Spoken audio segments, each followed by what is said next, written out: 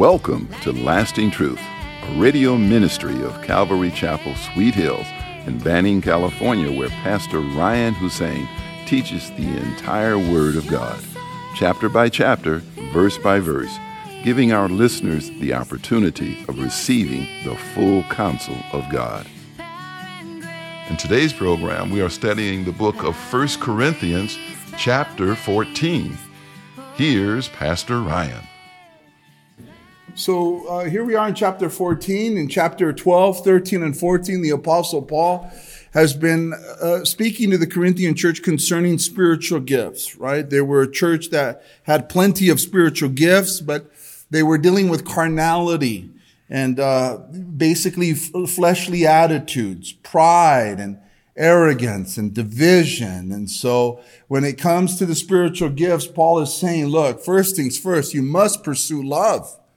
You must pursue the agape love of God in your hearts. And you must, when practicing the gifts of the Spirit, and the gifts of the Spirit are what God gives all of us, supernatural gifts to help His church grow and be edified.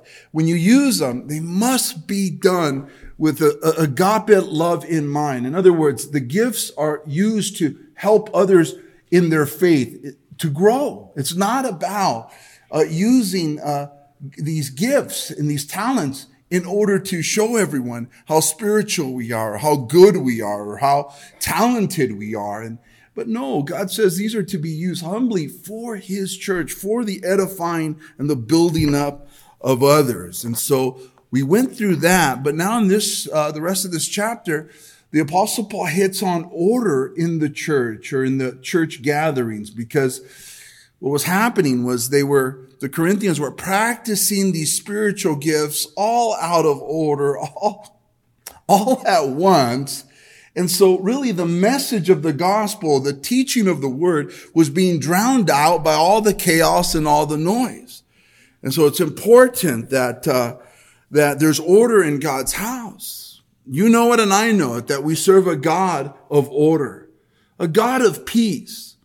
Even in this fallen world, and it is a fallen world, right? It's a messed up world because of sin, right? Of Adam and Eve. Death entered into the world, and we see death all around us and disorder and corruption, but yet we still see some order in creation, right? And in Psalm 19, the psalmist writes really eloquently, really beautiful concerning the sun and creation.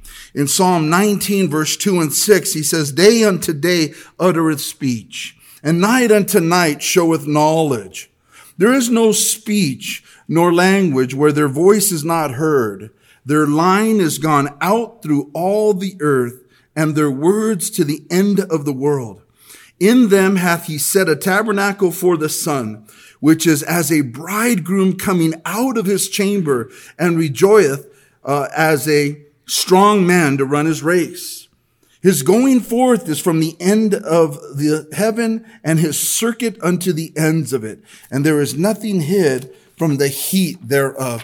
The sun itself tells us God's a God of order, right? Any closer to us and we'd burn up. It's right where it needs to be, and it goes up and it goes down. And we know when it's time to wake up and go to sleep, or the opposite, right? You know what I mean. It's a long day at that conference. So, but even in creation, we see, right? Creation itself, it just shows God's a God of order. Everything is where it should be. You know, generally, you see all the animals look to God for their food, for their drink, and you just see the glorious order of the Lord. And God wants us to be a people of His order, because where there's order, there's peace. Where there's disorder, there's a lack of peace. And Satan is the usurper of peace and order. So we must be those to hear the message, hopefully today, and be encouraged to see how we might put some things in order. And so we know that we're living in a desperately disorderly time. Amen? We see the chaos all around us. It is nuts. It's so bizarre. We see criminals hurting people. murdering people, hurting children, sexual crimes. And there's no punishment. There's no recourse for it. Criminals are being let out. Our cities aren't saved.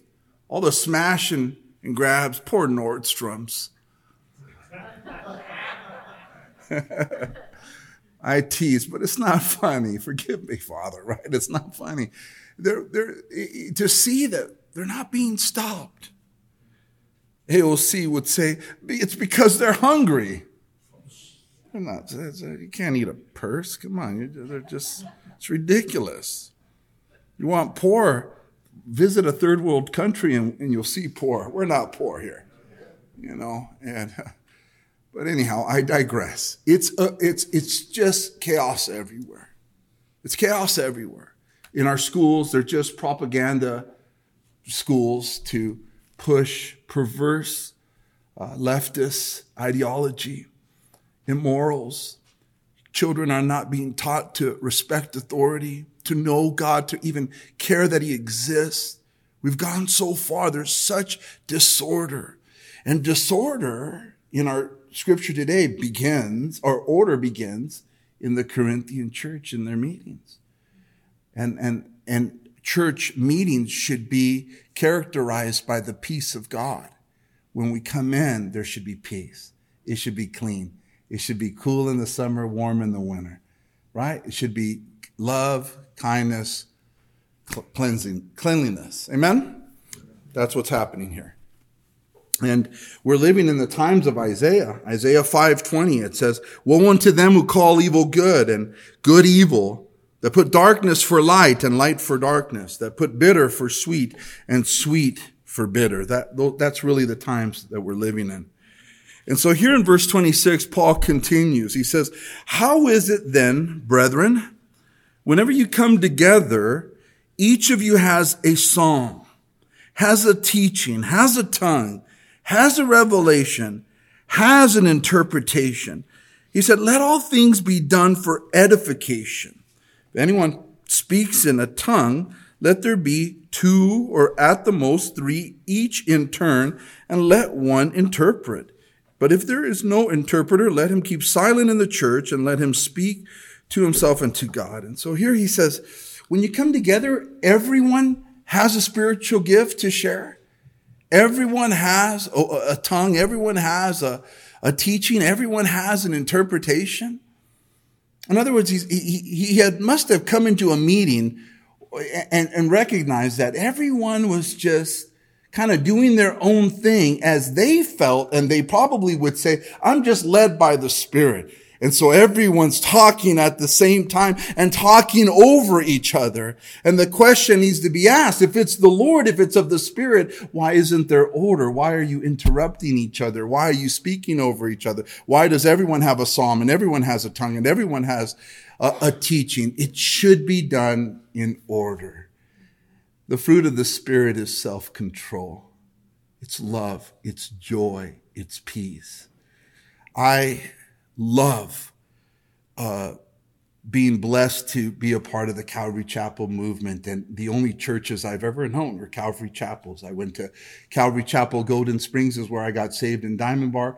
Then I was at Chuck Smith's church in Costa Mesa for 3.5 years. And then I was an assistant pastor at Calvary Chapel, Romoland. And then we started a home Bible study with just one person that ended up turning into Calvary Chapel, Sweet Hills. So I've only known Calvary Chapel. I love the peace. I love the order of it. I love that there's an emphasis on the Word of God, and I'm a defender of this, because the charismatic friends of ours would say, "Oh, the Holy Spirit's not moving in the Calvary Chapel church. It's too orderly." And I love saying to our friends, "Hey, I know God is well pleased and the Holy Spirit is at work when there's calmness and order and the Word of God can come forth."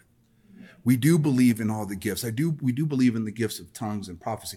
We have our prayer meetings for that. We have a green prayer room back there that we can go in there and practice these gifts in a place where it's in the right context. a location for that to be practiced. But I just love to be able to say, man, the Holy Spirit is well pleased because there's order. And that's part of the fruit of the Holy Spirit. Can I get an amen? Amen. All right. Yeah. And so here, everyone had something to say. And again, if it's the Lord, why are we stepping over each other, right? There must be a problem. And it reminds me of, when we were kids, or if we teach little ones, you get them together and you ask them a question and all of them raise their hands to answer it. That's kind of how we can be as adults sometimes, really just eager beavers to show that we know or that we can do. But when the Holy Spirit begins to move in our lives, there is a sense of godly restraint. You just chill and say, Lord, what do you want to happen in this meeting? It doesn't have to be me. I don't have to be the mouthpiece. And just allow the Holy Spirit to just move, because God is the God of order, not disorder. And so he goes on to say that each should, if there's going to be a speaking in a tongue, that it should be 2 or 3 max in the meeting. 2 or 3 max, not just this continual thing. 2 or 3 max, then with an interpreter. And if there's no interpreter, let them be silent. Oh, the charismatic people. What are you talking about? Don't quench the Holy Spirit. They'll say, no, you don't understand. The Holy Spirit's ministry to us is to lead us into all truth. His word is truth. The Holy Spirit will not go against his own word, which is the word of God. It is there to give us, definitions, guidelines, and so that we do things properly under the Lord. And he's saying, let it be each in a turn, one by one. If anyone speaks in a tongue, let there be 2 or at the most 3, each in turn, and let one interpret. But if there is no interpreter, let him keep silent in the church and let him speak to himself and to God. And I like what he said in the previous verses up on top in your Bibles. In verse 23, he says, therefore, if the whole church comes together in one place and all speak with tongues, right? Mysterious language, prayer language in one place, and all speak with tongues, and there come in those who are uninformed or unbelievers, will they not say that you are out of your minds? You see, God doesn't want his church to be a place where unbelievers come and they see distraction and people speaking over each other or in a mysterious language, and to come into that because they're going to say, what's wrong with these folks here? This is a place where we want the word of God to touch people's lives. This is a hospital, and the key is the word of God. The word of God. It isn't necessarily a tongue, the speaking in tongues if there's an interpreter, or it isn't necessarily the gift of healings. Is that what the world needs? They need to see pastors lay hands on people and give them physical healings. I believe in that. That can happen. Sure, if God wills it to happen, it can happen. But miracles alone don't change lives. Jesus healed 10 lepers, remember. 10 of them. And only one came back to him to give God thanks. Only one. Jesus was 1 for 10. 9 of them said, we're fine without you. That's the reality of ministry. That's the reality of church. And so the most important thing isn't the physical healing. It's the spiritual. It's of the heart. It's of the heart. It's the word. And so he's saying here, let it be done in order. And then he goes to the gift of prophecy in verse 28 or in verse 29. Let 2 or 3 prophets speak, and let the others judge. But if anything is revealed to another who sits by, let the first keep silence. Oh, I love the gift of prophecy. I love in our prayer meetings, anybody have a word, and just to hear the brothers and sisters prophesy amazing words to us. It has brought so much edification to our prayer meetings. And the last prayer meeting we had over 30 people. It's like getting a little out of control. for us. Don't despise the day of small things. We love it. But that word of prophecy is used. It's a blessing. But that should be done in order as well. Verse 31 says, for you can all prophesy one by one, that all may learn and all may be encouraged. So the goal of the Lord is that we all can learn and we can all be encouraged. Again, it goes back to the word of God. He said, I wish that, he goes, you know what, I wish that all of you spoke in tongues, but better still, that you all prophesied. That you all can speak a word of truth to people. And all of us can do it in this room. All of us in this room. But we must study the word. We must spend time with Jesus in prayer daily in the mornings. And if all of us in this room spent time reading our Bibles, as the Bible says, to be diligent to show ourselves approved unto God, a workman that needeth not to be ashamed, rightly dividing the word of God. If we study daily and we seek God, I guarantee you that you are going to run into people who need that good word from you. But you must spend time in his word. If you don't spend time in his word, how can God send divine appointments into your life? I frankly judge how I'm doing by God's willingness to bring me divine appointments. It shows me that God is well pleased in my life. I'm pleased with you. Ryan, I believe that I can send somebody to you and you'll have a word for them. But there are some where he's not too pleased. You're not in my word. You're not in prayer. You're worried about what you're going to eat, what you're going to drink, what you're going to wear, the cares of this life. You're not seeking God because God's goal is to touch other people. But it only happens if we spend time with him, if we know him, if we're in his word. Then you can just speak that word to people. I don't like pre-plan what I'm going to say to people. The Holy Spirit just speaks to you and to me as we study his word. And he gives divine appointments. He gives you the word that you need to be healed, to be encouraged and strengthened. And you give that to somebody else. That's the goal of our life as we're here. If we're not open vessels to be used to touch other people's lives, which the gifts of the Spirit are for other people's lives and their faith to be built up. If we're not going to do that, then why are we here? Lord Jesus, you might as well take me home. I'm done. I need to be in the game. We need to be in prayer. And it'll happen anywhere organically, supernaturally, spontaneous. Man, I forgot that thing at Walmart. I hate going to Walmart, especially twice. Here I go. You go down there and you go down the aisle and boom, there's the divine appointment. Ooh, you're just like, oh, it's good. Whatever.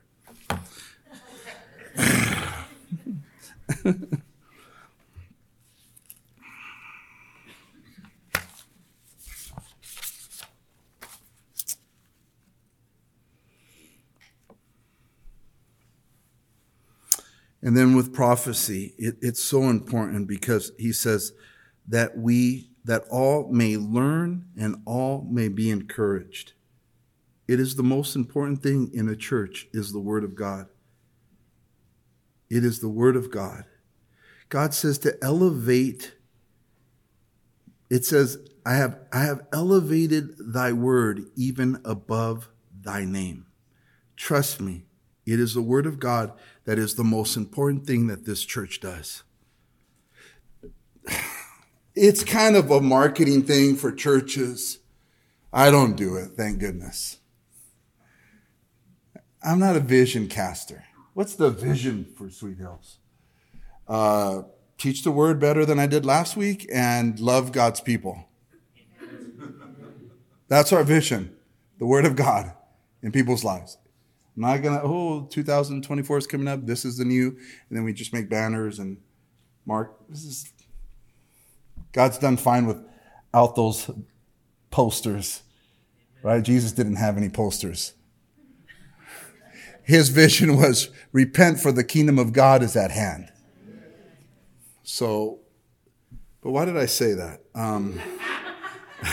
I said that because here the word God explains to us how important the word of God is.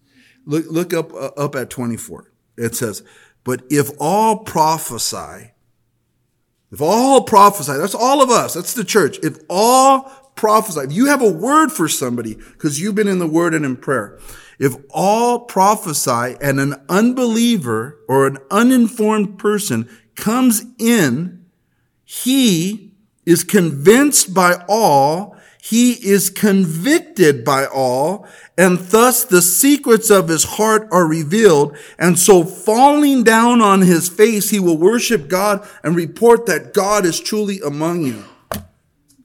Right? That's the word of God.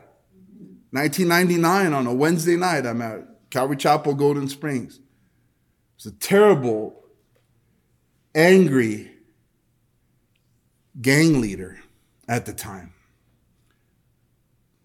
Life was miserable. And I was empty. And Pastor David Rosales was teaching at Rawls Church.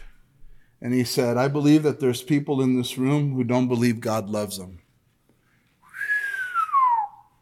How did he know that? How did he know me? I come from an abusive home, a home where I wasn't loved. How did he know? And he proceeded to preach on Luke chapter 7, the sinful woman who came to Simon the Pharisee's home because she heard Jesus was there. Simon the Pharisee gave Jesus no respect, none at all whatsoever. But this sinful woman who was a prostitute, a known sinful woman, comes, stands behind Jesus, begins to weep over his feet, begins to kiss his feet, cleanse his feet with her hair, and to kiss him, and breaks out a alabaster flask of oil and perfume and anoints him. And you know the story. Simon, I came to your house, you gave me no respect. This woman, whose sins are many, are forgiven, for she loved much. She anointed him. That pierced my heart so much that, like we just read, I felt I was crying. And I realized that the sins that the hurt that happened to me was not my fault. He shared with me in my heart that that's what happens when people choose not to have Jesus in their life. They have broken and messed up homes. And number two, I believe that he was willing to forgive me of all of my sins of my youth. And I was tapped out. I fell to my knees in conviction. I am yours. I said to Jesus, you're all that I have. And he said, I am all that you need. So the word of God is the most important thing because it causes people to get conviction and to change their lives.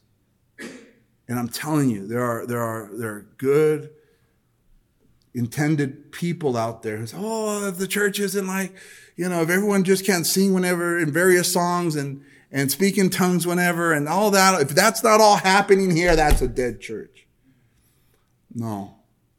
Where there's conviction of the heart because the teaching and the preaching of the word, that's a church on fire.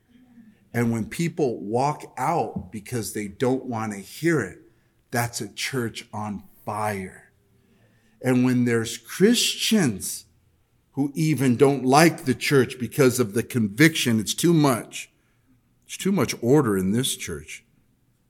I need freedom to let my wings fly. I'm telling you, the freedom is in Christ, but he's a God of order. Even within the church, you're not supposed to let anybody even hand out food to the poor. Deacons are to first be tested. Whose standards are those? Calvary Chapel? Oh, they're Jesus's. You have to test. Give this to faithful men who are able to also teach others. Faithfulness.